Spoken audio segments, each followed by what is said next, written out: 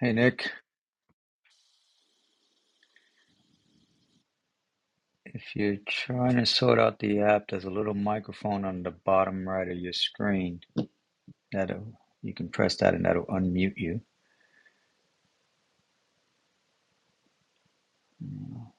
While you sort through that, let me just get this room set up. Hey everybody, we'll get started in about a few minutes actually. Just get the room set up and then we will get started.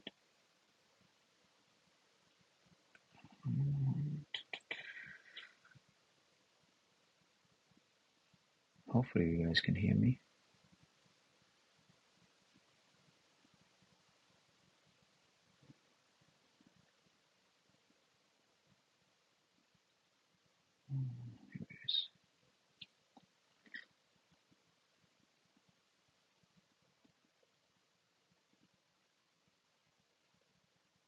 Hey Katie, can you hear me? I can. Can you hear me? Yes, I can. Loud and clear, Katie. Great. Nick is still sorting out, I believe, his microphone. So on the bottom right of your app, you should see what looks like a microphone. See if you can press that to unmute. And while you sort through that, let me just add to your profile. How you doing, Katie? How's it going? I'm good. I just sent off my vacation with his dad for 10 days. Ooh. So now I'm like, what do I do with all this time?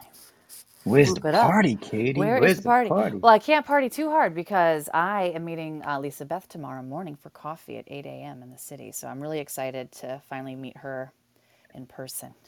That is awesome. Yeah. She is in Chicago, I presume. Yep. Yeah.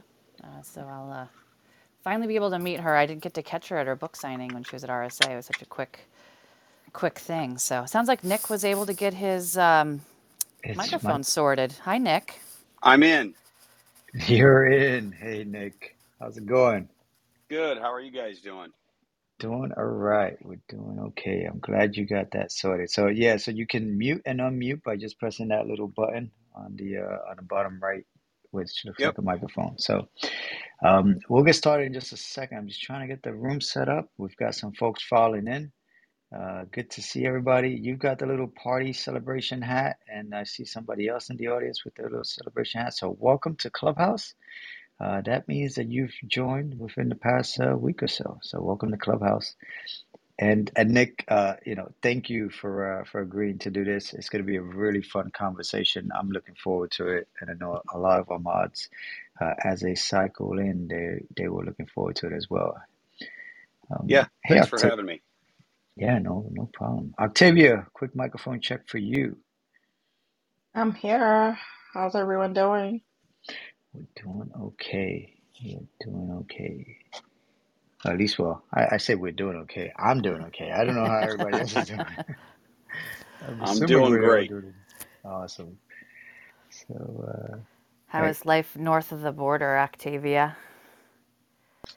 It's hot. Is it? I thought so too. I'm like, you're not So getting any of hot. that Canadian weather. You're getting some of my Chicago humidity. I sent it over to you. I'm sorry. It's so hot. I'm like, oh my gosh. It's like go from freezing cold to ridiculously hot with no type of like breeze whatsoever. But I'll take the heat right now. It's better than 28 inches of snow. I know the feeling. I'm in Minnesota, and we went from like no spring to 100 degrees on Monday. It was Exactly. lovely. That's exactly what it is. And the other day it was like 60 degrees and we had to get jackets. Like I still have sweaters in my closet. I don't even understand. It took me about 30 minutes to figure out what I was going to wear to work today. I understand. It takes Tomas an hour to get dressed every day, Octavia. So That's a whole nother um, story. it's because I'm old, Octavia. It's because I'm old. Anyways, Hussein, I was gonna ask you to do a microphone check, but clearly your microphone is working. Maybe we should mute you, my friend. You're welcome to.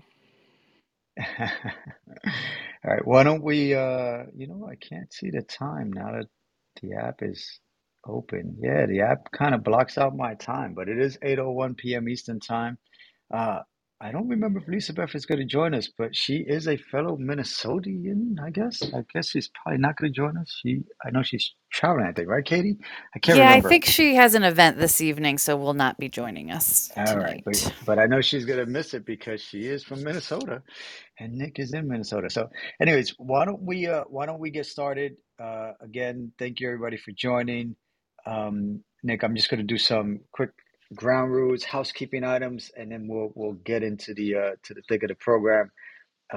And I'll sort of explain a few things as we get started. So, if it's the first time you all joined us, this is our weekly fireside chat. We do this every Wednesday between 8 p.m. Eastern Time and about 9:30 or so p.m. Eastern Time. We will typically ask our guests, in this case, that's Nick Schneider, who's the CEO, is the president and CEO of Arctic Wolf. If you're not familiar with Arctic Wolf or with Nick, I put his LinkedIn link on the top of your screen there, so you should be able to click that and familiarize yourself. But it's going to be a really good conversation. I'm looking forward to this conversation this evening, and we'll get to that in a minute. So again, if it's your first time joining us, this is our weekly fireside chat. There's a little green house on the top left of your screen, right next to where it says fireside chat. You can click that little green house, and you can join our fireside chat club. It'll allow you to see who's upcoming, so who our next guests will be, and it'll also allow you to be able to do the replay, so you can play back prior conversations that we've had, and even play back this evening if you join us late. But most of you are here and on time. Uh, so our usual guardrails. We're gonna have a really good time. Really, we'll have some fun this evening. It's Wednesday. It's the middle of the week, so it's that middle part of you're almost there. We're almost there, and for most of you, uh, I don't know if they celebrate this do they celebrate Juneteenth in Canada, Octavia? I don't know. But if you're in the US, you had a holiday, which was Juneteenth, which was on Monday, observed on Monday. So it is a relatively short week for you. But we are almost to the end of the week. So this is our middle of the week to really just let our hair down and have a really interesting and fun conversation. Let's try to keep some of that work stress away and really focus in on the origin story, the journey, and that is as it pertains to Nick and focusing on that. So if you are a vendor in the room, and I do know that we do have a vendor on the stage, but if you are a vendor in the room, please save that time to jump up on stage and sell us on your great idea. Save that for another time, another place. Let's really try to use this as an opportunity to learn more, really get into some thought leadership, some just really learning more about our guests. So please save any sales pitches you might have. Save that for a different time. Uh, and then, oh, I almost forgot. Our thoughts and opinion, at least for most of us, our thoughts and opinion are representative of our own and not are our own and not representative of our current or prior employer. So you do know that this is being recorded, and we do know that you might be very curious about what we do in our day jobs. You can, again, let's use this as a different sort of vehicle today to really get to know our guests this evening. So our thoughts and opinion are our own and do not represent our current or prior employer. We ask that you please respect that and know that as we enter the conversation. So we'll ask Nick questions for about 30 to 40 minutes or so, and then we'll open up for the audience to jump up on stage so you can raise your hand and ask a question. You can also use the chat feature. There's a little chat box on the bottom left of your screen. If you don't want to join us on stage and you want to ask a question, or you're in a silent place, feel free to use the chat and we'll interact and we'll sort of field those questions as we go along. So I'm going to go around the room. Nick, we'll leave you for last. I'm Tomas Maldonado. I'm the CISO at the NFL. Katie, over to you. Hi, good evening, everybody. I'm Katie Hanahan. I'm the Vice President of Cybersecurity Strategy for a boutique SI in Chicago called IT Savvy. Also a VCISO and run our VCISO program. Over to you, Octavia. Thanks, Katie. I'm Octavia Howell. I'm the VP and CISO of Equifax Canada. Over to you, Hussein. Good evening. Hussein Syed, CISO for RWJBH. Thank you. Over to you, Anil. Thanks, Shane. Anil Varghese, virtual CISO, former five-time CISO and co-author of the CISO Mentor. Back to you, Tomas.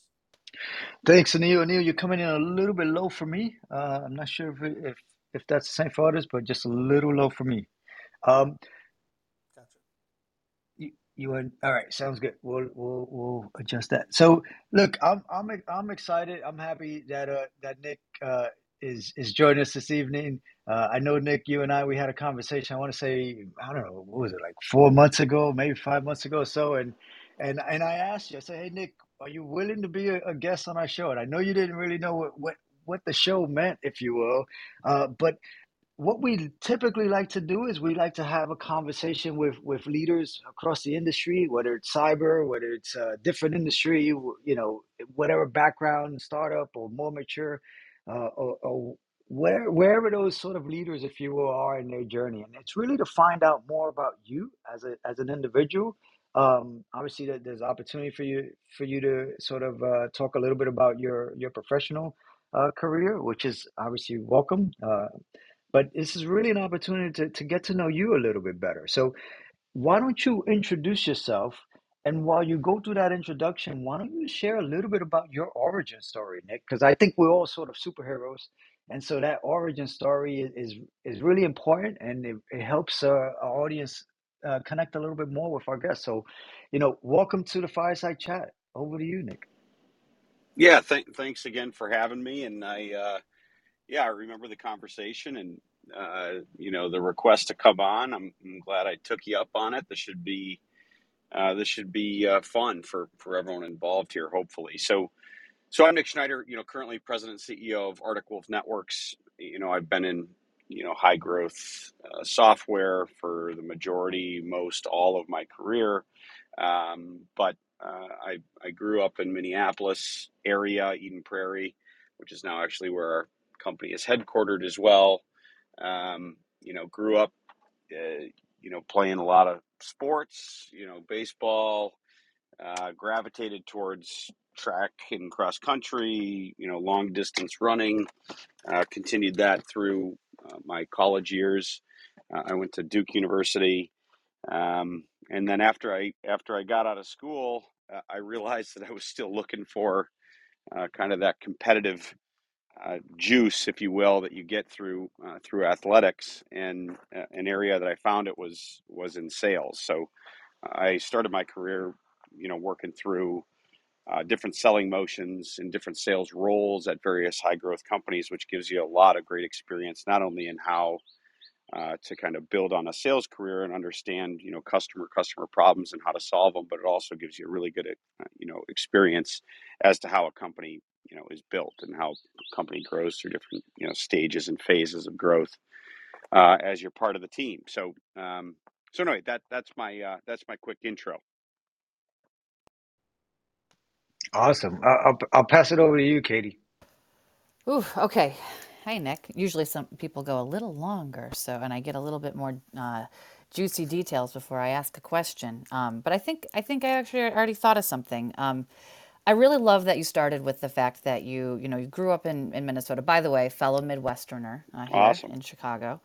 And I also ran cross country. There's a lot that is mental, I feel, in a good way, not mental in the way that I think the kids use it now, a mental Yeah. game, I guess.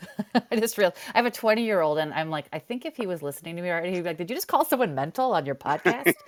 No, that's not what I'm saying. No, there's a lot that goes into having to be mentally strong to do sports like that. And I wonder if that's why you brought that up so early on in the conversation, because here you are today. I did a little research on you earlier, 40 under 40. You've aligned yourself with some very mentally challenging organizations and high growth software companies in your career. So tell us more a little bit about how is it that you were able to so early on in your career lean into something that is so mentally challenging. Yeah. So I think part of it was, a little bit aligned there with my intro in that, I ran, track and cross country, competed in sports, from seventh grade through, all of college. So you have a long run there where you're working really hard towards a team activity or a team goal. You're kind of an individual within that team, but you're competitive all the while. And then, all of a sudden one day you graduate and the music stops, if you will. And for me anyway, I needed to find an outlet for, those competitive juices. And what gravitated me towards, high growth software or towards, sales in a high growth software organization, was the ability to compete and the ability to, be in a position where more often than not, you're trying to replace an incumbent or somebody that is, quote unquote, already made it. And that, kind of spoke to me or scratched the itch, if you will, to continue, the competitive vibes that, kind of worked for me through athletics. And then in the future, worked for me in the business sense. And I can tell you there's other ways to accomplish that because building a high growth company or being a part of a high growth company, regardless of what role you're in, whether it's sales or security or you're in R&D or you're in G&A or finance functions, there are very high highs and there are some low lows because the road is kind of ever turning as those companies build themselves out and as they build product market fit and as they become more relevant in the marketplace. And just as they become more relevant, kind of the gaze of the large competitors turn your way, which means you have to amp it up even further. And for me, that was kind of what I was used to in an athletic sense, growing up and through my college years. And then being able to kind of feel that again in a professional sense, excited me. And then what I've found is if you get in the right organization, you can find and work with a diverse group, but a diverse group that has a similar mindset. So you'll typically, work with in a high growth organization, a lot of people that would say things similar to what I just said, whereas, other folks might feel slightly different about, the way in which they want their day to be formed. And they might work in a larger organization, and that's fine. But for me, being a part of a smaller team, looking up at a higher mountain peak that we had to climb, knowing that there were going to be obstacles we'd have to overcome, knowing that there'd be a team sense, through it all, and the competition would be fierce. That all resonated really well with me, given kind of my background, and I think it served me well through the various roles that I've played in the different companies that I've been at. I can appreciate that. I've spent a little time in high growth companies, and it's quite the bond that you have. I was just at the RSA conference and saw a few of those folks, and it's like coming out of the trenches together and having achieved some of those goals. And you're right, as the individual is part of a broader team. Yeah, I really appreciate that analogy and can see why you've been so successful so quickly in your career. I could ask a million questions, though, and I'm sure the rest of the mods have them teed up by now as well. So, Octavia, I'm going to pass it over to you or Tomas. Well, yeah, just really quick. I was just gonna say, there was no football in that sort of background there, Nick. I don't know. So Yeah, I'm starting to rethink our friendship right now. yeah. And Turns out and cross country runners aren't generally also football players. and RSA was awesome to see I don't know those who made it out there, but it was great to see the sort of the Back to the Future car. There was a Back to the Future car that Arctic Wolf had on display on I forget the name of the street, but right near the Oh, yeah. Moscone Center. Nick, So that made Yep, it into my Instagram montage, just so you know.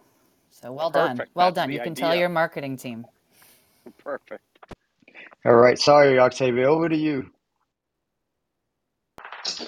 No, it's okay. Football's not everything.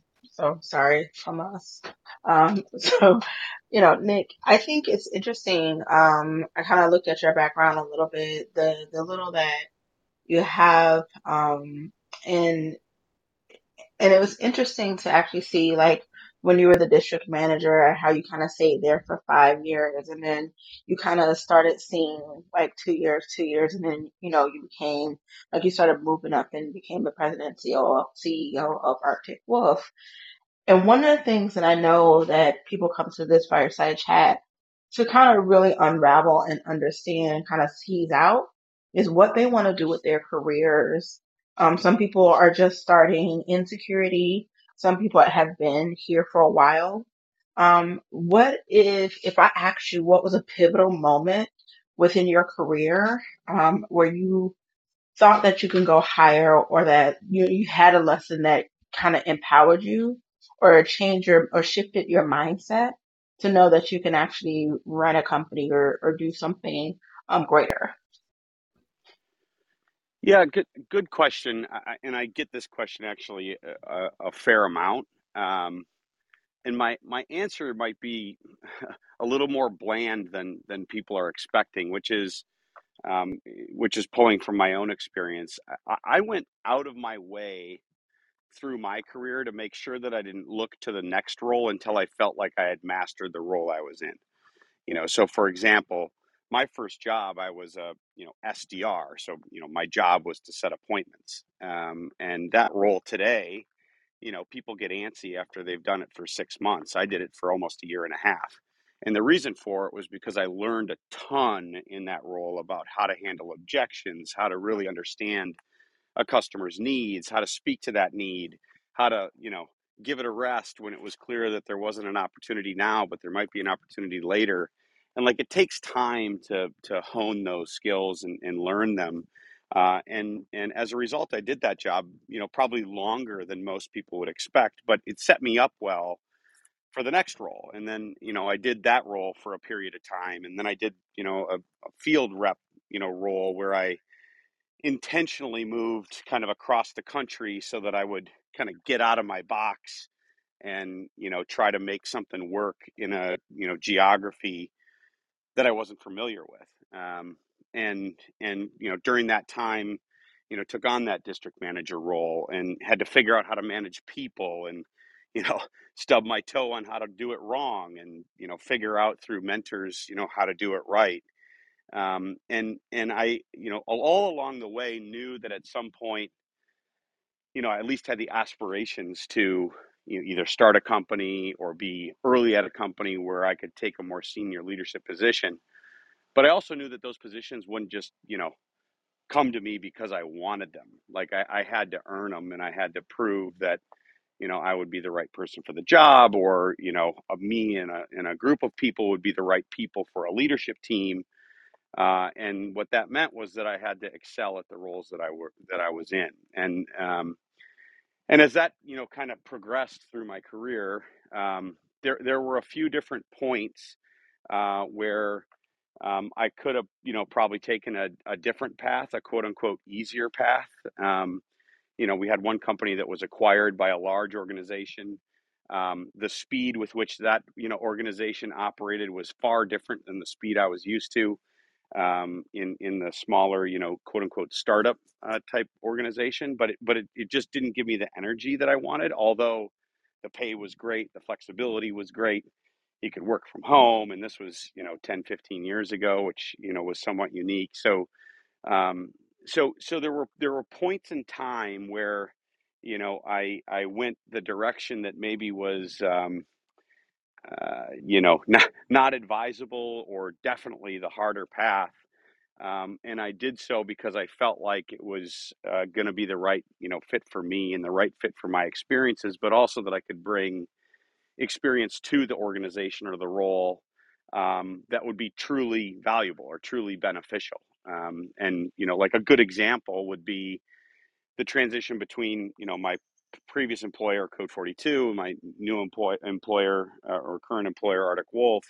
Arctic Wolf was a teeny company when I joined, and I was coming from Code 42, where I had a 200 plus person sales team that was really successful, and then went to a really small company. And the reason I did so was because I saw an opportunity within cyber that matched up really well with what Arctic Wolf does, but also because there was a skill set that Arctic Wolf could leverage, which was some of my channel experience, which I actually learned in my first role, way back, through my SDR and kind of channel, rep days, that I thought was really applicable to Arctic Wolf, and it turned out that was true.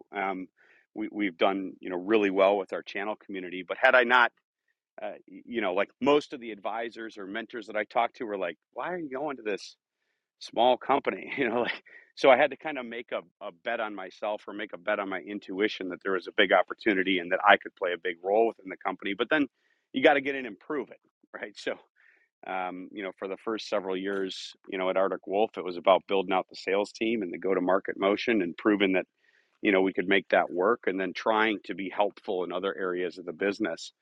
In the role I'm in, or in other roles that I've been in, I can honestly say I've never really asked for it, right? So I've never said, "Hey, could I now have this position?" I've kind of tried to go out of my way to make sure that the people that could give you that position, recognize that you're the right person for the role, and that helps you for two reasons. One, it makes you think about what would make a great person for that role. Um, and if you think that you could be that person, it kind of gives you a roadmap for how to get into it. Alternatively, if you're looking at a role where you're like, "That's not me," then don't try. look look for a role that is you, or look for a role that you do think you can add value or succeed at. If you pick the role that has the highest OTE, or has the best title, but it's clearly not a fit for your personality or your interests, then you won't excel at it. And then getting into the next gig, or the next role, or the next title, will be that much harder, because each step along the way, you want to be the best that you can be in the role that you're in.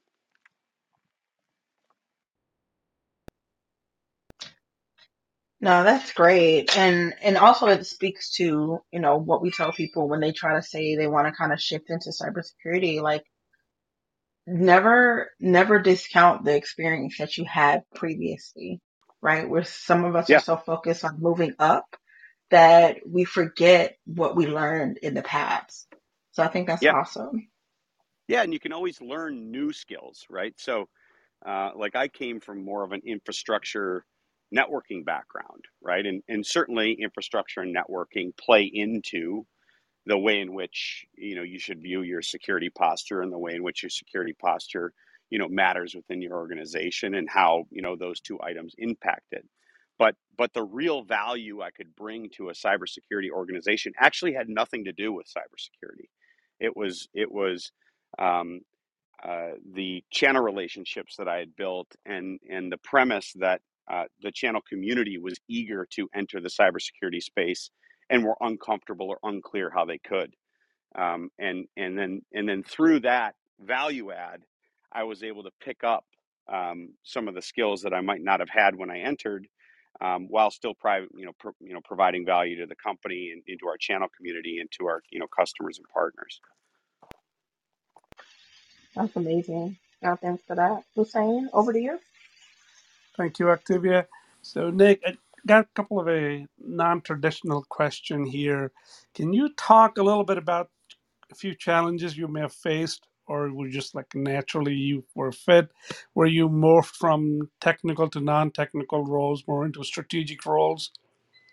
How to overcome the anxiety and the hurdles that you may have faced, so that folks can understand, if they're looking to move into that direction, what could the pointers you could give them? Thank you. Yeah. So I was coming from more of a go-to-market, motion. So my background, I was very familiar with, generating demand, and understanding, product market fit, naturally in the field, and, how to run a sales campaign, and, how to, ensure that you're providing, optimum service to your customers, and what that means for long-term relationships. So that was all kind of embedded naturally in the way that I had, progressed through my career. As you get to a certain point, though, um, you have to pivot to the ability to and do things unless you've learned them in school, or you pick them up on your own. So planning, building a business plan and having that business plan, articulate or understand, what product requirements there may be embedded, and making sure that the unit economics with that plan, are aligned to market expectations. There's all this criteria that goes into strategic planning, which is sometimes unknown, right? And for me, I had to rely heavily during those times on mentors of mine to help me kind of understand, looking around corners or where I should be double clicking to make sure that I understand dependencies. The most important lesson I learned through the modeling or the exercises that I was doing strategically, where I felt like I was reaching an impasse, where I felt like I couldn't overcome an obstacle, or quote unquote make the math work, was that I had to do it myself. So I had to get into how the planning played out, and how it played out, both from a financial metric standpoint, how it tied into our product roadmap, how that made a difference in the way that we would have to staff G&A functions, what it meant for recruiting. And as you kind of get into, with regard to what a strategic plan is, you're really just putting building blocks up. And if you really understand what those building blocks are, and you understand the dependencies between them and the assumptions that are going in, you get a really clear picture as to how viable your plan is, or how viable your strategic direction is.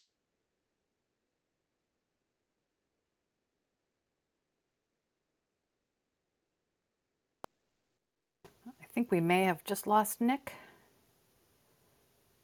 Yeah, I was going to say, I mean, it was in and out for a bit, but Yes, I learned an invaluable lesson, which is Hey, that. hey Nick. Hey Nick, sorry, Yep. we lost you for maybe about 5 to 10 seconds or so. Oh, am I back now? Yeah, you're back now. I can hear you, but we just lost a few. We just lost some few key points that you just mentioned. Okay, I don't know where I left off, um, but the punchline was, um, doing this work, doing the strategic planning, doing the actual number crunching, really understanding the business, the assumptions that are going into the business, understanding the key criteria, or requirements of product, and all those different, like doing that yourself is what's more important. Sometimes I see people get into those rooms, or get into a strategic discussion, and they just want the summary, right? So they just want, give me the summary of the plan, or give me the summary of the product roadmap, or give me the summary of our key unit economics or key metrics as a business. That's great, and you can tell whether or not the plan's going to work or not, high level, but you don't understand how the plan was built. So you don't understand how to move pieces around, or when you reach an obstacle, how to pivot from A to B, because you're operating in the abstract. And for me, that was a critical learning. thank you, Nick. I guess, as the CEO, the buck stops at your door. So any decisions that are made, good or bad or indifferent, you got to own them, right? So I get your point there. Over to you, Neil. Neil, you Thanks. there? Thanks, Hussein. Nick, thank you for taking the time and joining us this evening. One quick question I had for you was, I recall reading an article in Fast Company that you helped co-author regarding the human side of cybersecurity. As a CEO, as well as a leader, talking to companies about their cyber posture position, give us some insights of what you've seen or gleaned in those conversations as a chief executive, but also what you're seeing in regards to culture and that human aspect of how to tackle those challenges firms are facing day to day. Yeah, it's been an interesting time in cybersecurity, and things have evolved rapidly, both because of now a changing macro environment. You had COVID. You have an influx of new attack surfaces, and with it, an influx of products and point solutions that organizations are trying to manage, and you're trying to build out a security operation and make that all work together. And that's a real challenge for a lot of organizations. But what sometimes people forget is that it's people, making that all work. And kind of this human aspect of security, means two things. One, you have humans that have to make a security operation work, and you need enough skilled talent for that to work effectively. But you got to remember that those people also want to work on things that are interesting to them and have optionality in what their day looks like. And there's a second component of the human side of cybersecurity, which is that when something bad happens, generally speaking, there's a human or a set, or a number of humans that more likely than not did something that they shouldn't have, whether they intended to or not, and that's super personal. And unlike a lot of industries where a disk drive fails and a system goes down, or networking equipment's fails and you lose your network. In cyber, when something goes wrong, it's a lot of times there's a human kind of in the middle of that, and between the humans fighting to protect an organization or protect themselves, and then the humans that unfortunately will oftentimes make a mistake that causes harm and damage to an organization. It makes cybersecurity an extremely personal business, and I can see it when I talk to companies who are trying to figure out how to improve their cybersecurity posture, or how to solve for the human element of cybersecurity in the face of a talent shortage. And I can see the look in their face, which is, if something goes wrong, this is on me. And by the way, I might not be the person that caused the issue, but I'm also going to have to be dealing with the person that did. And it's really uncomfortable for people. You have bad actors literally attacking organizations, but those organizations are really being attacked through their people. And that marriage of kind of personal life, personal activity, and the impact that it can have on the organization that you work in, and the relationship then between a vendor and a customer. There needs to be a lot of trust involved, and there needs to be trust that you're going to do what you say you're going to do. There needs to be trust and understanding that not everything's going to be perfect, and when it's not, that we're going to help each other out to make sure that we get through things as best we possibly can, and an understanding that part of the onus of having a good security operation is to make sure that the humans, the people within an organization, understand how to protect themselves and therefore their company against the stuff that generally causes a breach, which is more often than not relatively straightforward tactics, right? And that's a very different landscape than a lot of industries, and it's something that we work hard on at Arctic Wolf to understand and build products and capabilities towards. But you also see a lot of this discussion in the marketplace as well. Um, so yeah, it's an interesting dynamic that will be an ever changing dynamic within cyber, and something that I think there is onus both on cyber practitioners or leadership within organizations to understand, but also incumbent on the vendors themselves to understand how to solve for.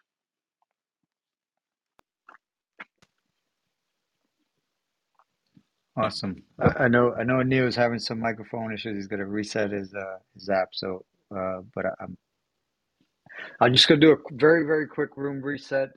Again, if it's the first time you join us, this is our weekly fireside chat. We're joined this evening by the president and CEO of Arctic Wolf. That's Nick Schneider. If you've just joined us, you missed a good 30 minutes or so of great conversation, but don't worry, this is being recorded, so you'll be able to play it back after the session is done. Uh, I be sorry, I'm just gonna pass it over to Katie, and then Once Katie completes her question, if you do have a question in the audience, feel free to raise your hand and we will bring you up on stage and you can ask a question live of Nick. So go ahead, Katie. Over to you. Yeah, thank you, Tomas. Hey, Nick. So I really am enjoying this conversation and your journey, and I've been taking some notes, and I'm still trying to get to one piece though that I wonder if I haven't heard it or what. So like outside of the competitiveness and outside of the formula that you clearly have a really good one about leadership and the things that you're doing, I'm trying to get to the why. Why do you, Nick Schneider, choose this path for your life? And the reason I'm asking that question is, I think in this room when one of the things I love the most is hearing about what it is that drives you personally to achieve the things that you're doing for your clients, to be, to put people out of the uncomfortableness that they are in, and, as end users who don't know what to do, and to bring a solution like Arctic Wolf to market at scale like you have. I feel like we haven't quite gotten to the why. Why do you do that? Are you clearly passionate about doing that? Yeah, good question. There are two things. One is external and one is internal. So the external um, is um, I'm driven by helping customers solve problems in general. Like it's exciting to me to work with a customer or a prospect on a problem or a challenge that they're having within their organization, business, or personally. Understand that problem, and then develop or work to develop a product, solution, service that can address that problem, and then understand kind of in a broader context of the market whether or not that problem is prevalent or whether or not that problem is a one-off.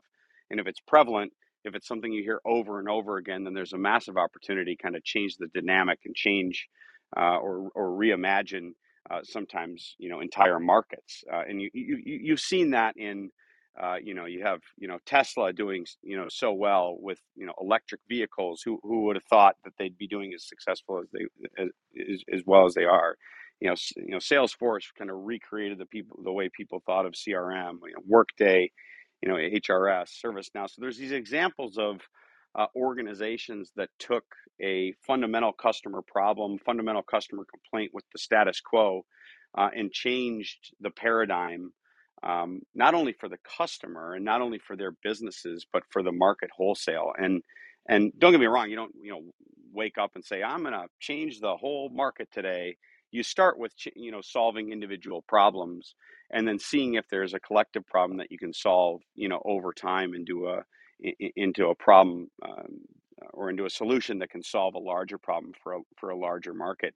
And in the end, the result is people get better outcomes for less money, and they get time back with their families that go from delivering solutions like that.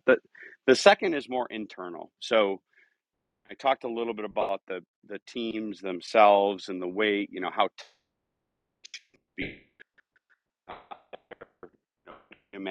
create products that solve for a broader problem in the industry. And one of the things that drives me the most is watching the careers and watching the teams themselves kind of grow up within a company as you're trying to do something together within an industry. And I felt it as I was part of it.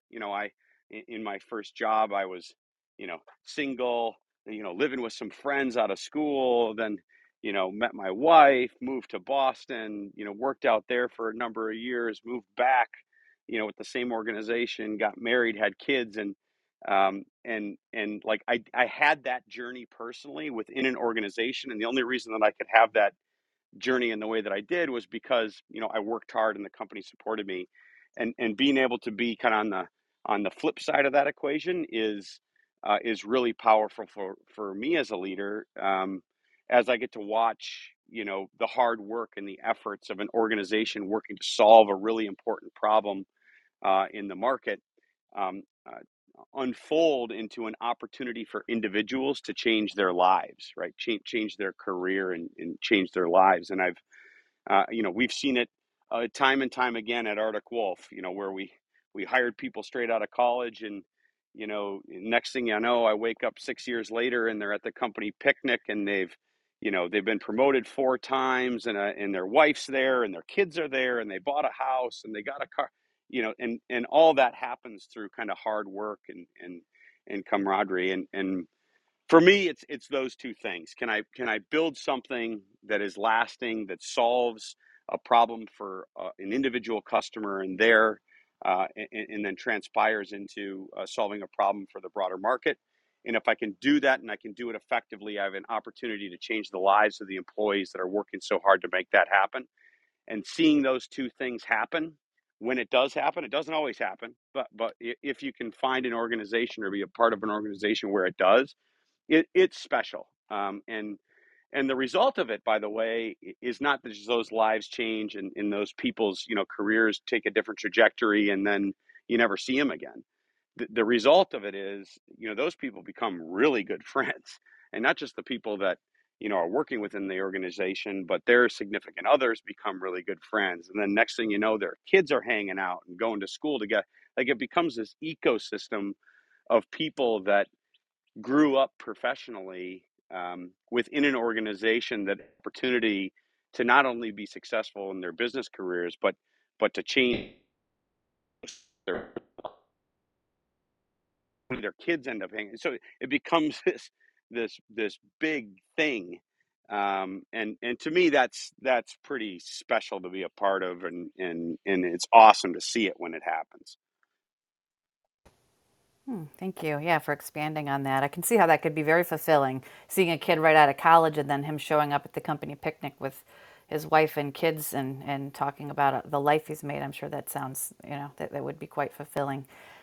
We just had a great friend of the show join the stage, actually two, Ryan and Jennifer. I think, Ryan, you're next up on deck. Do you have a question for Nick? I have like five, but I'm gonna try to start easy and see, let share the space. But hi Nick, nice to meet you.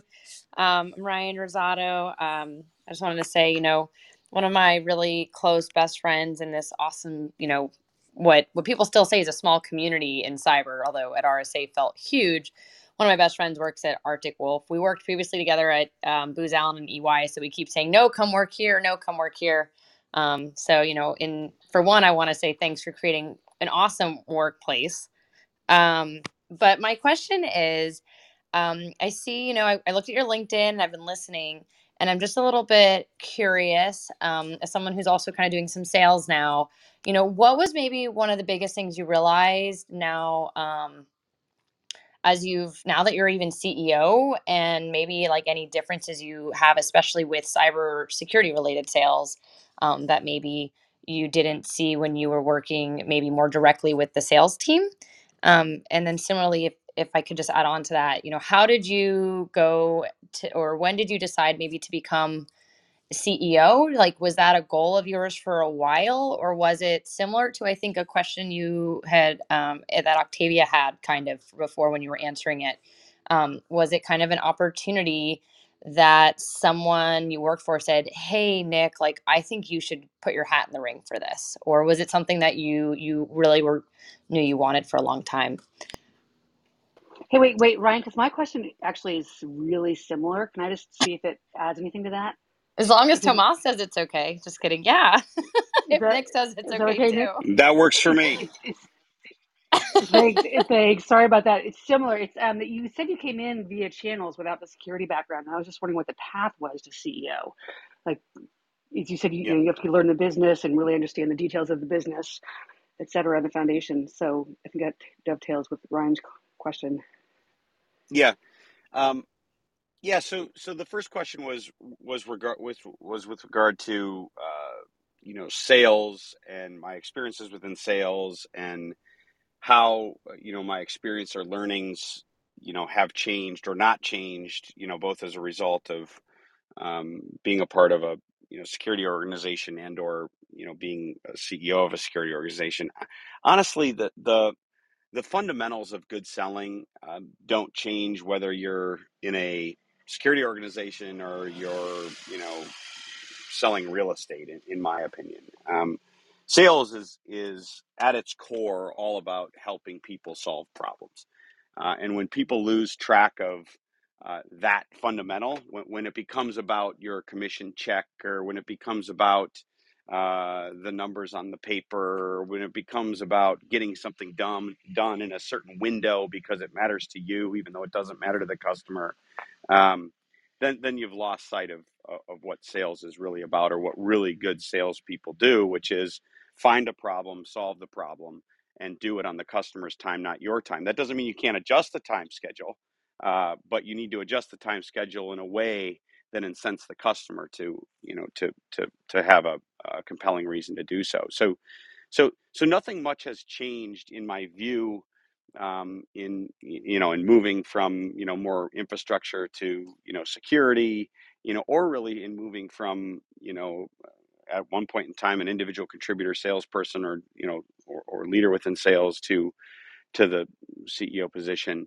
I can tell you that the manner in which we set up like a business model or a go-to-market model, um, is quite a bit different in my current position than it would be when you're an individual seller, or when you're a DM. But that's for different reasons. That's because in one situation you're planning for a individual territory, or an individual quota, or an individual fill in the blank. Whereas when you're planning for a larger team, it's a lot more about the economics of the team, and a lot more about the capacity of the team, and when you're going to hire, and how their people are going to ramp. And there's all these variables and assumptions that you make to build a good sales plan.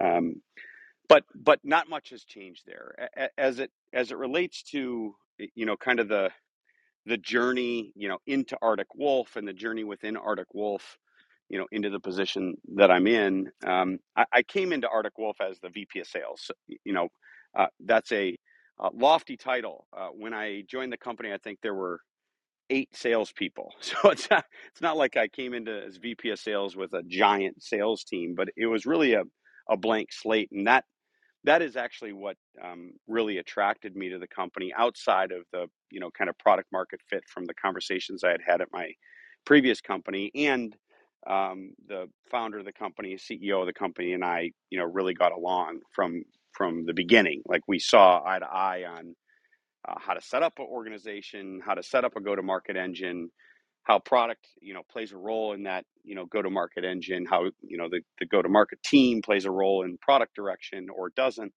And him and I built on that relationship over time. And through that, I began to be more involved in other aspects of the business, because it happens naturally in a smaller company.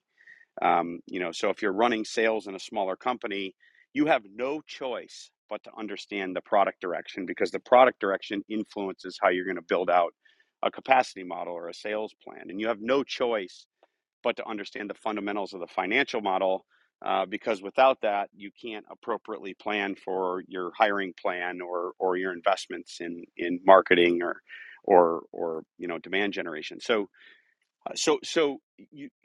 I slowly morphed into different areas of the business, less because I was like clamoring to get into other areas of business, but more because I felt like it was a necessity for me to understand how to build out a go-to-market engine that would be successful, and that would be predictable.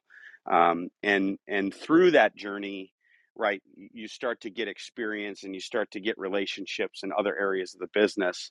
And those relationships are just as important as your competency, right? So you have to develop trust, you have to develop a competency in the other areas of the business, and then once that happens, honestly, in my personal story at Arctic Wolf, it was more of a opportunity that presented itself, because Brian, our founder, wanted to do slightly different things with his life.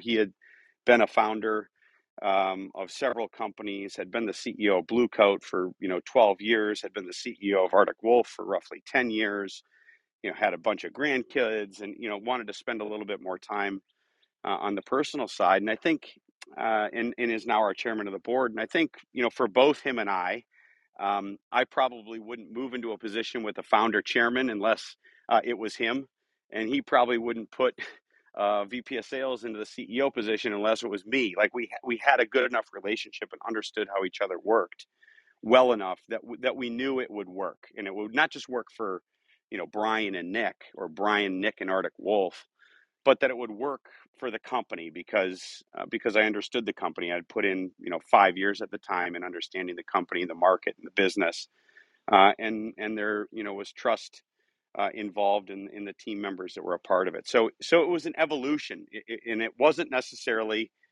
people say, well, Nick, like when you started at Arctic Wolf, did you know you were going to end in the? No, I didn't. Um, it was an evolution that I went down, or a journey that I went down through kind of the natural course of business in doing what I felt was required to do the best job I could as VP of sales, and then do the best job I could as CRO, and then do the best job I could as being president. And as I did those things through time, it became kind of a natural conversation for Brian and I, as he was looking to do something different in his life, with who would fill that role. And I didn't necessarily like raise my hand. We worked through that conversation over a period of, it was probably over a course of a year, just making sure that both sides understood what was happening, and both sides understood expectations, and both sides understood what was going to be required and what was going to be necessary to be successful. And as we got to kind of the end of that conversation, it became clear to both of us that that it was the right decision for the company, ourselves individually, and in the team.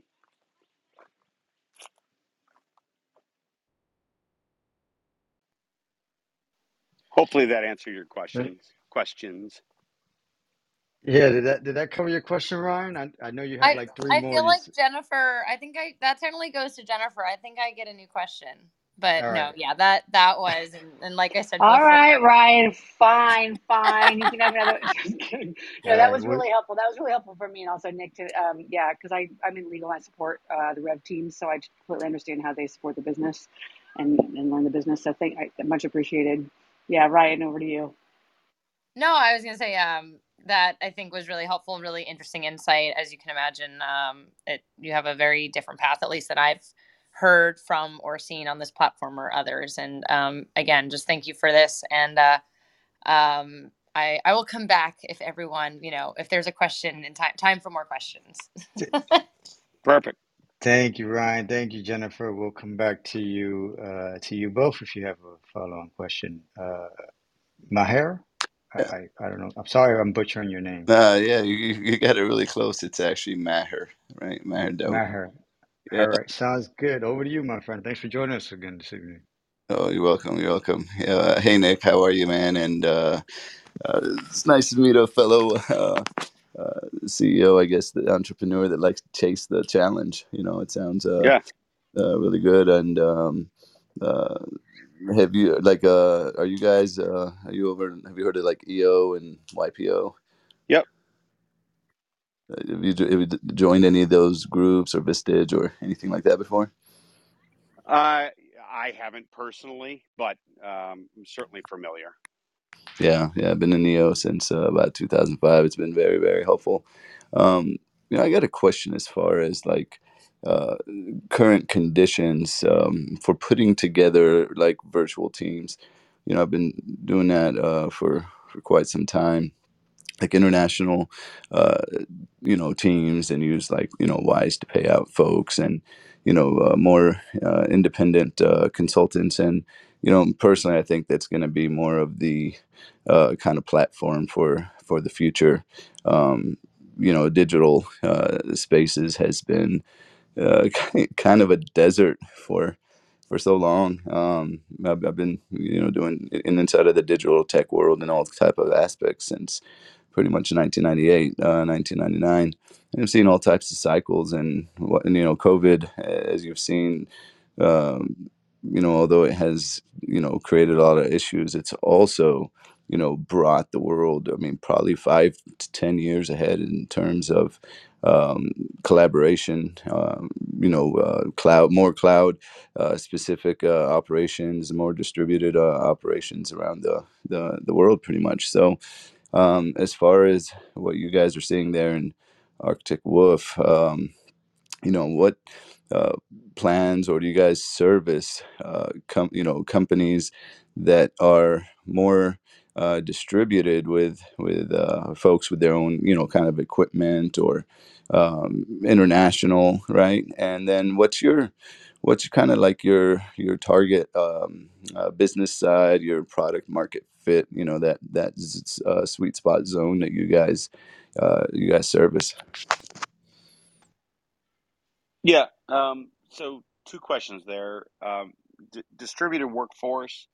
Um, clearly that has been a trend for quite some time, and then picked up a lot of steam during COVID. Is certainly at the beginning of COVID, and then continued throughout. And I would argue that it's maintained since, as people have kind of thought about the way in which they work, or the way in which their employers will allow them to work a lot differently. And as it relates to what we do, that means that we have to be able to protect organizations and the individuals within those organizations, kind of regardless of where they work. And that means that we have to have capabilities within our product platform to be able to do so. So we made significant investments as a company, kind of through the pandemic, but before the pandemic as well, and thereafter, to ensure that we would be able to work with and work within organizations as they kind of transform the way in which they work, yet still have the ability to service organizations, or service portions of organizations that don't have the ability, flexibility, or desire to change the ways in which they work. So we've built those capabilities into our product suite and into our product platform, ensuring that we have capabilities on the endpoint, whether that's on or off network, making sure that we have capabilities both with regard to detections, but also with regards to vulnerabilities, awareness training, which is geared both towards people that are working in an office and people that are working outside of an office,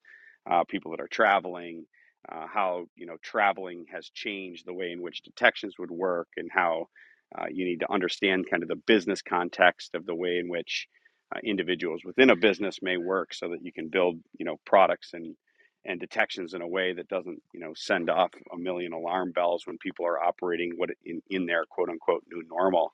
And that's taken a lot of effort. So don't get me wrong, it's not effort that has gone wasted, or effort that we wouldn't have otherwise done, but just as kind of individual businesses had to change the way in which they thought about remote work, we had to change the way in which we thought about the propensity or speed with which that remote work would become prevalent within our customer base. And we've made those investments in kind, and not just in certain geographies, but against the platform itself that would be applicable to different geographies throughout the world. So that would be part one of the question. And part two, what was part two of the question? Now I Like spaced what's it. your what's your target Yeah. sweet spot for, like, company size, that could utilize your service? What are like areas can small business afford? Do you have like different kind of programs for small business, medium, large kind of Yeah. structure, or do you have like a sweet spot you guys go after? Yeah, we service organizations of really all sizes, and I know that sounds like, yeah. We lost you there for a little bit. Can you repeat one more time? Can you hear me now? Yes, sir. Okay. Yeah, we service organizations of really any size, and I know that sounds uh, like a little too good to be true, but it is true. We have We lost you again, Nick. a platform, and through the outcomes that are delivered through the platform. Hey, hey, Nick, if you could repeat pretty much the last maybe 15 seconds, we lost you there again. All right. Am I good now? Yes, sir. Okay. Um, Yeah, so we service effectively the entire market, from a size standpoint and from a sophistication standpoint. Um, and the reason for that is because we've built, our platform and our capabilities. We actually originally built them for the less sophisticated customer or smaller organizations that didn't have the time, money, or couldn't hire the talent to be able to build out a security operation in a meaningful way that would protect them. And from that, we've built out capabilities and in a platform that can now work not only for the smaller organizations, but also feather into larger organizations by working with their teams or with their products or with their existing solutions through the platform itself to deliver our outcomes. And for us, that's really important. We didn't really want to build a platform that would only be applicable to the very large or to the very small organization. We wanted to be able to build a platform that could be tuned or that could be tweaked in its delivery to the end user to solve for the unique challenges of a small customer versus a medium-sized customer versus a large customer. And their needs and requirements are very different. But one thing doesn't change with them, which is that the more data that they have, the more telemetry that they have, to build detections against, the more data that they have to understand where they're vulnerable, the more connections that they have into their cloud infrastructure, and the better that they train their employees, always improves their security posture. It's just that everyone starts at a slightly different spot on their security journey, if you will. And we have built our platform in a way that allows us to start at the beginning with customers that are less sophisticated or on the beginning of their cybersecurity journey, or start halfway through. And we do that by combining a platform with what we call our concierge delivery model, which provides this kind of human expertise or human experience along with the platform itself, to make sure that we're meeting the customer's needs. Yeah. So with that, if you can just maybe elaborate on a couple more things, Hey, especially. Mayor, we gotta move on, man. I really appreciate you, but yeah, we gotta kind of move on. Maybe you can take this offline. Sure, that's fine. All right, sounds good. Matthew, over to you. Hey, Nick, great conversation so far. Thanks for spending the time with us. My question kind of relates to leadership, if you will. So, in your organization and in your view, do you think authoritarian style leadership or a democratic style of leadership is more effective? And then, same thing for people who you would hire into leadership positions. Would you be looking at task oriented folks, or do you think relation oriented folks fit better with your model? Hmm. Thanks. Good question. It's a tricky one to answer because different roles, and especially different roles at different periods of time, need different types of leadership.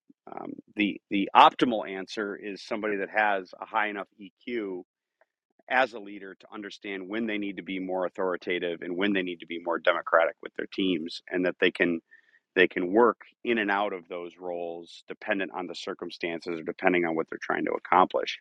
If I had to pick one or the other, I tend to view a democratic leader as somebody that's probably going to go further within an organization, so that they'll be able to weather more storms than somebody that's very authoritative. However, there are roles and there are times within organizations where an authoritative leader is absolutely required. If you're trying to do something big in a short amount of time, and there's a clean strategy and a clean action plan, and everyone agrees on that strategy and that action plan, being authoritative in what needs to get done is really important, and serves a massive role within that team. But a leader that can balance that authoritative nature and the nature that is required to drive specific outcomes in a meaningful way, but also can take a step back and ensure that they have the team along for the ride, and that they're getting feedback, and that they're taking criticism, and tweaking the plan over time is really important. So I tend to look for people in senior leadership positions that have the ability to manage in both manners. Um, And if I had to have a slant one way or another, it would probably be slightly more democratic than authoritative. And then, folks within the teams, again, depends on role. So there are certain roles where an authoritative nature, or authoritative culture, or authoritative, characteristics, or character kind of within an individual are really well suited. There are other roles where it would be disastrous. So we look very, specifically at the roles that we're hiring for in the time period that we're in, and the goals that we're trying to accomplish to hire the right leader for, for that job, or the right individual for that job. But again, there's no sense in hiring an asshole, if you will, right? So if you're going to get someone who believes that authoritarianism, or authoritarian style of leadership, means that they get to boss everybody around, and it's their way or the highway, and all feedback should be left at the front door, well, you're not going to get anywhere on that either. So it needs to be kind of an open and communicative culture, but done so in a way that drives results and drives execution, and it's that kind of marriage, I think, that works the best, and drives the best results. That was a great answer. Thanks for that. And I'm assuming since you came out of the sales side that you would lean more towards relationship oriented. Yeah. I mean, people are, whether you're in a business context or a social context, humans are humans. They react better with people that they have built a relationship with and have an understanding with.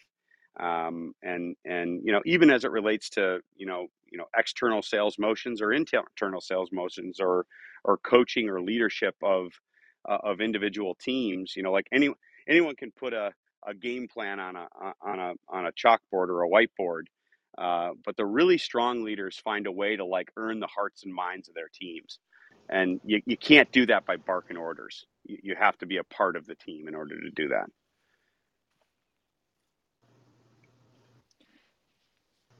I was just going to say, couldn't ask for a better answer. Thank you. Yep, you got it.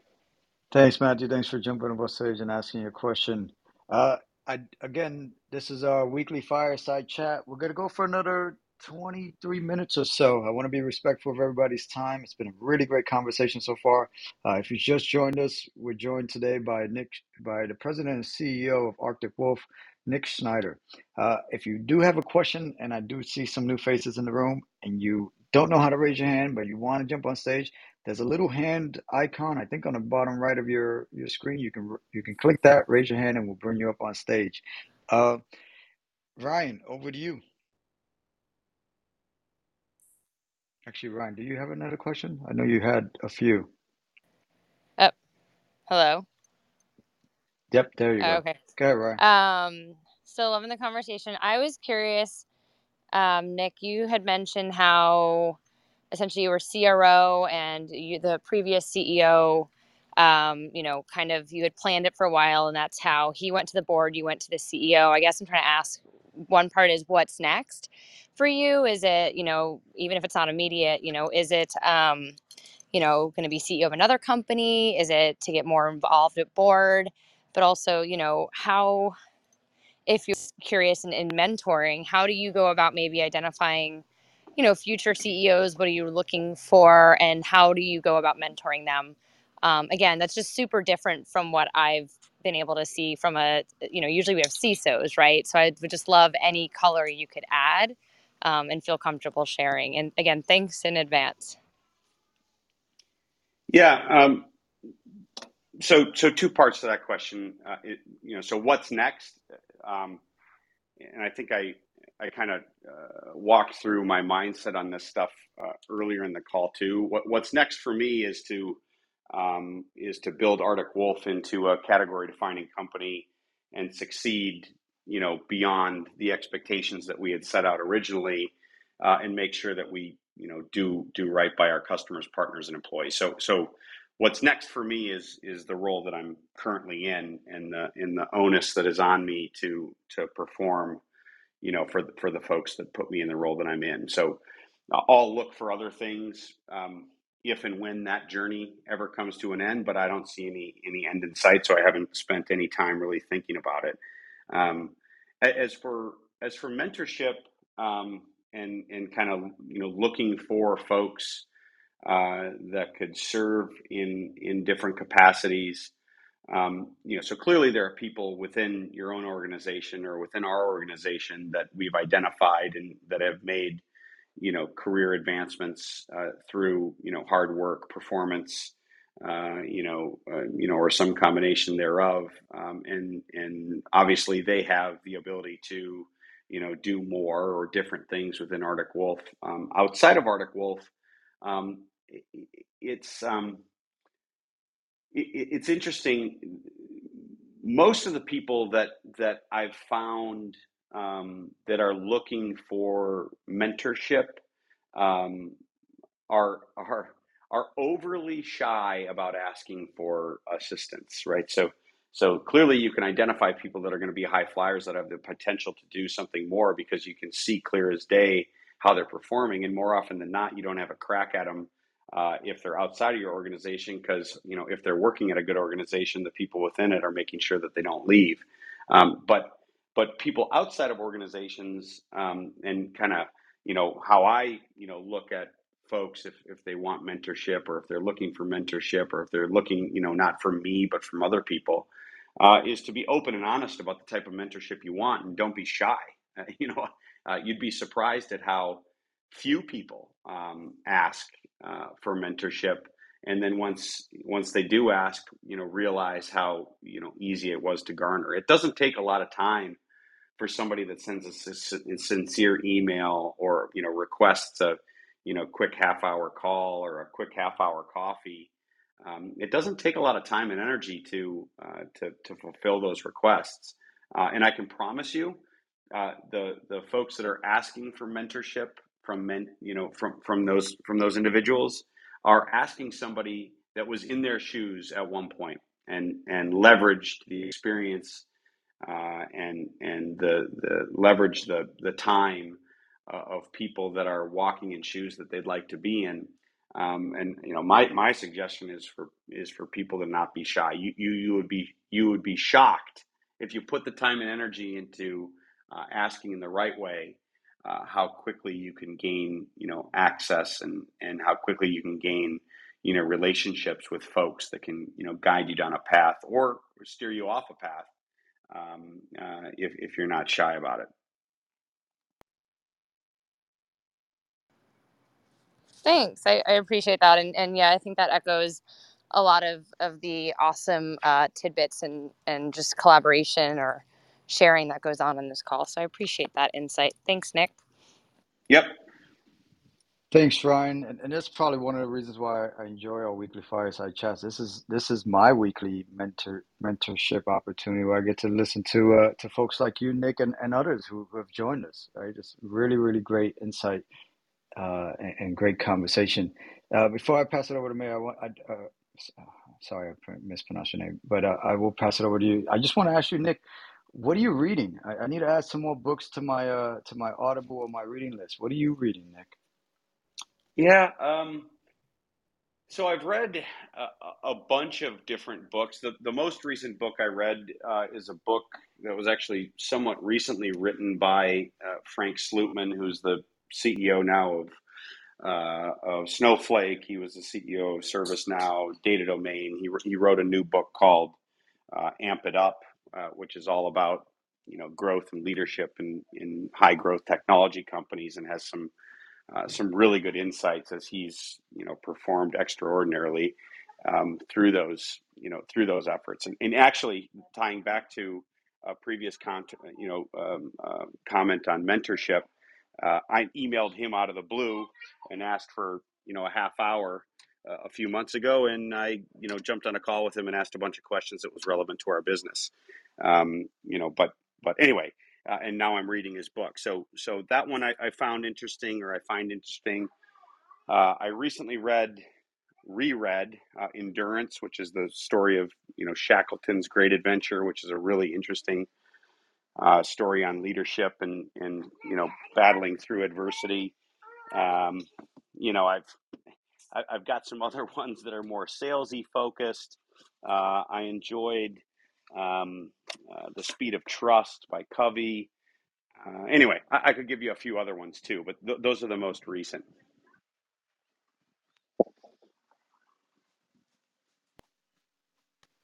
Sorry, I was just adding that to my Audible list there. So good stuff. Thanks for that, Nick. I appreciate it. And it's only if anybody is not have not searched for it. It's on Audible. It's only 5 hours and change. So my commute to work and home is about 3 hours a day. I'll be done with that book in 2 days. I'm looking forward to that listen. Go ahead, Katie. Oh yeah, I was gonna say, just again, just kind of resetting the room. We're having a wonderful conversation tonight, fireside chat with Nick Schneider, President and CEO of Arctic Wolf. A number of people have joined us since we started the room. I want to make sure that they know that if they want to be a part of this community, they can click on the fireside chat and the little greenhouse on the upper left hand corner, and you'll be alerted to both the rooms that are upcoming and as they're happening, as well as be able to listen to the replays if you're only able to capture a part of the conversation. But my Mayor, I always say Mayor, but we've known each other now for about a year on Clubhouse, and I've called you Mayor the entire time, and now I feel like it's getting ridiculous. Sorry, Maher. Welcome back to the stage. One of the things I love about you and in the rooms that we spent together is that you also have a great origin story. And, so as we're, phrasing the questions, can't wait to hear what your next one is. I'm sure you have a great one for Nick. Oh yeah, yeah. I mean, hey Thomas, by the way, really, really good job at these fireside chats. This is probably my first one here, and thanks for putting it together. I'm, looking forward to attending your future ones and checking out the replays too. That'll probably be great. Just got to join the club. So thank you for organizing this first and foremost. And Katie, it's always a pleasure to hang out with you on different stages along the way. I've been kind of a little bit off Clubhouse more due to kind of the work demands that we currently have. Things have just significantly broadened and grown. And anyway, so one thing, is, Nick, thank you very much for joining us here. It's been a great session, and I couldn't agree with you more when it comes to mentoring and mentees. It is, experience sharing is so key, and learning, from others that have already kind of gone through that road, and that experience can really speed up your process. And a lot of times the most important questions you can ask is what not to do, right? And the mentors would really kind of let you know, hey, I tried this and that and this didn't work out, right? Then this is the best things to do, and really take that kind of advice because they've kind of been there and done that. And as Nick just said, he himself seeks out mentors, right? And also mentors folks. So the mentor gets quite a bit. So I'd strongly encourage you to follow Nick's advice there, and just kind of hop on LinkedIn and send out a few messages. Most of the time, it's all sales messages, right? So getting a nice message about jumping on for an experience share and mentorship call is typically pretty nice. And CEOs and entrepreneurs really like to. They enjoy helping and grow people. That's our job at the end of the day, is to help people grow, right? So one thing I'd like to ask Nick is, as far as growth and insights, right? I mean, and I strongly encourage you to come, to tech news around the world. The club, it's every morning, I think. I know I jumped on maybe at 9 a.m. Central. They might start at 8 a.m. Central, but you got a lot of folks in this room, and it's all about insights and a lot of techies. So I'd encourage you to kind of join in. I think it'd be great for you to kind of join the panel, and you'll get a lot from it.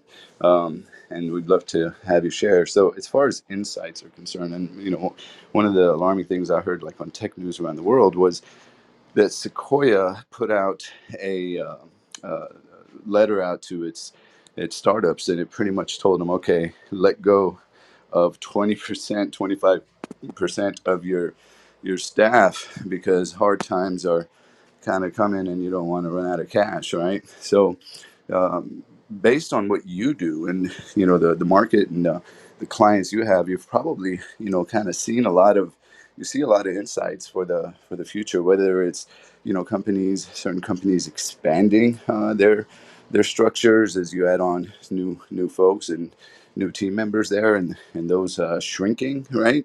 Which markets are kind of growing, which markets are tough, right? So it'd be nice to have your insights on your personal experience with customers, what you kind of see in the market out there for, entrepreneurs and, executives and leaders to kind of see what's coming around the corner from your vision. Thank you.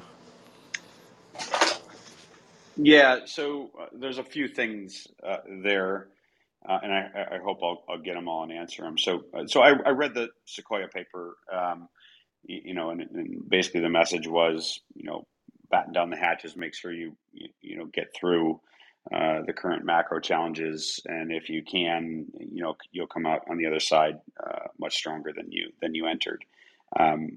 Embedded in that story, though, I think is a very important point, which is if you try to run your business based on macro trends or based on generic advice, you're going to have problems. You're going to make substantial mistakes. And what I mean by that is not all businesses are created equal in different times. There are some businesses that do really well in poor economic times. There are other businesses that do really poorly in poor economic times. You see the gas industry having a heyday right now, and pretty much everyone else, going through a correction. But through a correction, you got to be able to separate the way in which you're running your business and the way in which you're running your organization and the fundamentals of your business and your belief in those fundamentals of your business from what's happening in the macro environment. The macro environment is just that. It's the macro, so it is not necessarily directly relatable to the business that you're running. And that's really important. And it's really important to look at the aspects of your business that may or may not be impacted by the macro and make your own determination as to whether or not you should pivot. And some of those things are pretty straightforward. Are you seeing similar demand, increased demand, decreased demand for the products and services that you sell? Do you believe, fundamentally that the solutions that you're bringing to market work, better or resonate better or worse in an environment where people's budgets might be slightly constrained, ability to hire might be slightly, constrained, or are you going to have a tough time in that environment? And asking yourself this laundry list of questions that helps you answer a fundamental question, which is, how do you feel about your business in a changing environment? It is what's going to separate those that make the good decisions from those that make the bad decisions. And you can look through history and through the various economic downturns, and there were companies that folded up shop, or did a reduction in force, or made a decision to kind of hunker down, slow growth, and save cash. And there were companies that said, you know what, I think our business is going to thrive in this type of environment, and the products and services that we sell are just as applicable or more applicable in this environment. And if I can maintain my unit economics and I can maintain the manner in which I'm operating my business, why should I shut off the funnel? And more often than not, those are the companies that are able to find a really good bargain on companies that might need to become a part of a larger organization through M&A. Those are companies that invest in growth when others aren't. Those are companies that are able to grow a larger share of market when others are looking the other way. And it's really important for companies to make their own decisions on that. You can't read a Sequoia paper and apply everything in that paper to your business. It's just not how things work. And as it relates to our business, that's exactly what we're doing. So we'll continue to look at the products and services that we sell. We'll look at how those resonate in a market that's doing really well versus a market that has some headwinds at the macro level. And from my perspective, the ability to deliver a security operation through a subscription in a manner that delivers outcomes that are otherwise really hard to garner in a really healthy environment is actually a stronger story in a tough environment. So, but where exactly we end up there, and where exactly individual companies end up there, really needs to be well thought out and well documented internally and thought through with their boards, to ensure that they're making the right decision for them, not the decision that would work out the best in the average. Awesome. Thanks for that, Nick. Look, it is about 9:25 p.m. Eastern time, so we've got about 5 minutes left. I want to be very respectful of Nick's time. He's been very gracious to share the stage with us and sit in the hot seat answering our questions. Katie, I will pass it to you. I know you have one question, and Nick, I have one more question that I want to ask you, and then we'll sort of wrap up if you allow us to. Sounds good. Yeah. Thank you, Tomas, and thank you. This will be a real quick question. I was really touched by what you said earlier about, in terms of leadership, how you care so much about the people who are part of the team that you're building in Arctic Wolf and in previous corporations. And just now you covered, some things around, how you're looking at your company as going into potentially with the economy and potential economic concerns, in the global market. But I really love, though, what you said earlier, and I imagine that you have a really good answer around how are you looking at, from an HR perspective, the people that work for you now? How are you, as a company and as a leader, ensuring that those folks that have come out of college and have built a life and have, are working for you, are going into the next 5 years of their career? Just again, really impressed with your story tonight, and then what I've seen from the employees that you have working for you as well. So that's the context with which I'm asking that question. It's not meant to, please don't answer a whole recession question. Really just what are one or two things that you are doing as a company from an HR perspective to make sure you're retaining the amazing talent that you've cultivated? Yeah, a few different things. First of all, we go out of our way as an organization to be as transparent as we possibly can with the organization as to how things are going, good, bad, or otherwise, because it helps to unify the team and the organization as a community towards the goals that we're trying to achieve. So transparency is always extremely important because people can understand the why in various activities. And I've been a part of organizations where the why gets left out. We're going to do A, B, C, and D, and I'm not going to tell you why. And that's when people come up with their own why, and you can get yourself into trouble. So we spend a lot of time working through what decisions we're going to make, but trying to do our best within the confines of some parameters to be as transparent as to why we're doing things as possible. And then we've spent a lot of time on career progression.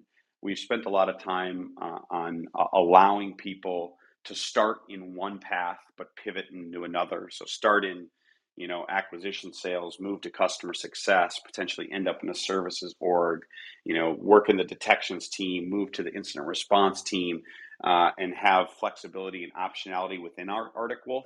I would much rather have somebody get their dream job through hard work at Arctic Wolf than leave Arctic Wolf to get it. And it's our responsibility, not the responsibility of the employee, to provide those opportunities. And I think sometimes employers get that confused. When people leave, it's their fault, meaning the person that left, when in reality, when people leave, it's always, in my opinion, the company's fault because they had the opportunity to keep them if they would have done what that individual was looking to do before they left. So now that doesn't always work out, but if you lose somebody regrettably, it's on the company. And then we're spending a lot of ensuring that we build a community within Arctic Wolf that's diverse and inclusive, and that we don't just have meetings and talk about it, but that we take action.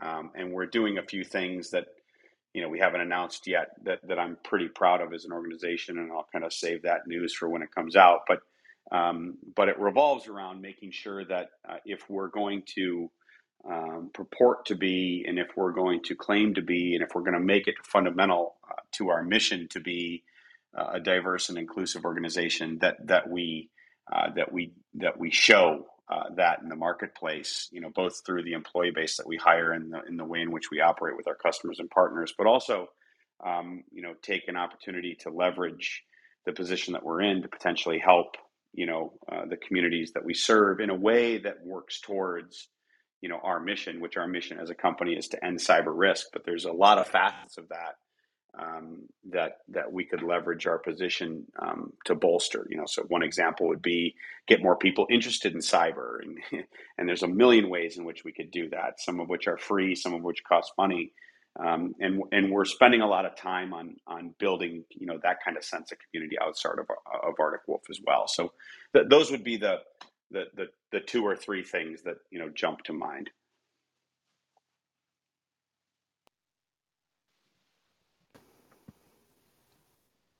Good, Katie.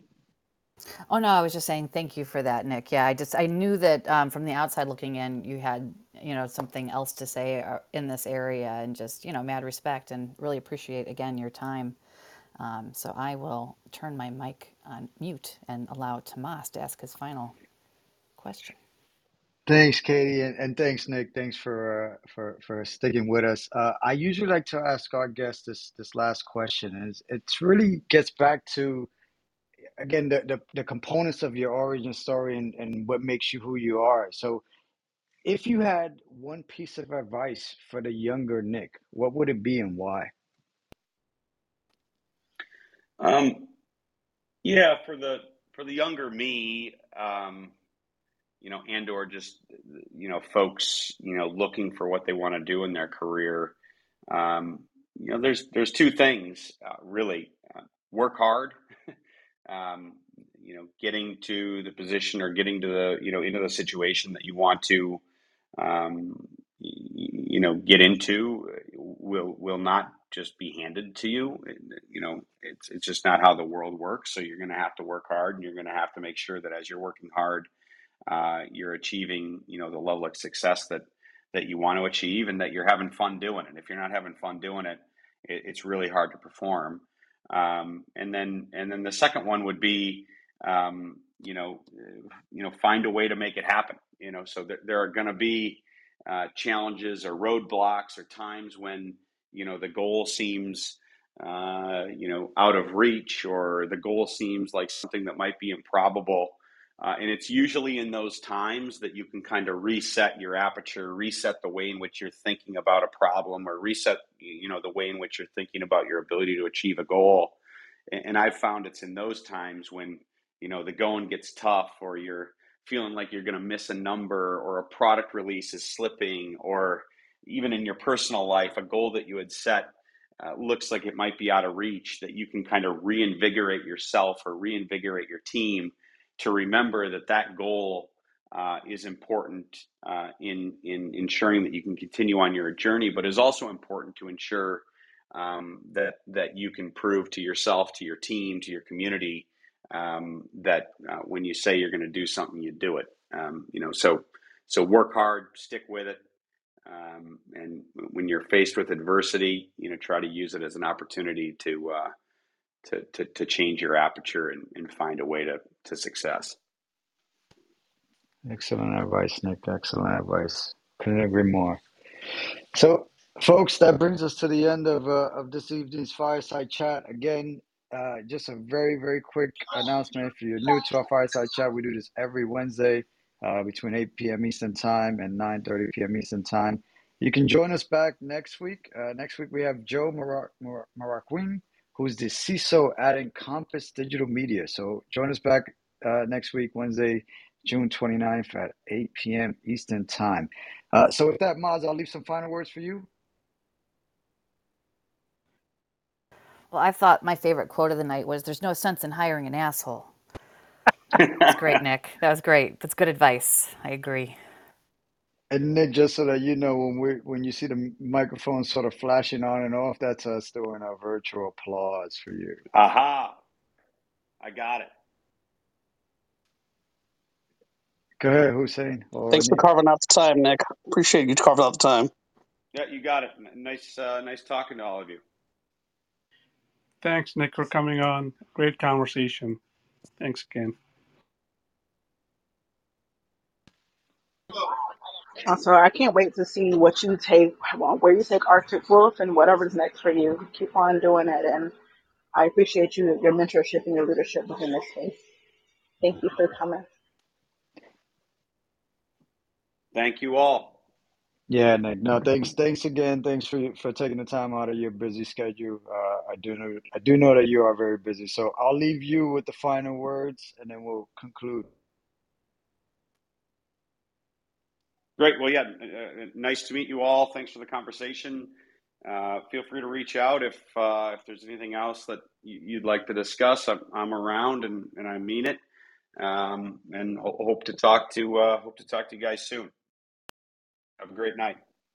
Sounds good. Thanks everybody for joining. We'll see you all next week. Have a good evening and good rest of your week. Cheers. Bye everybody. Cheers. Good night. Bye. Safe.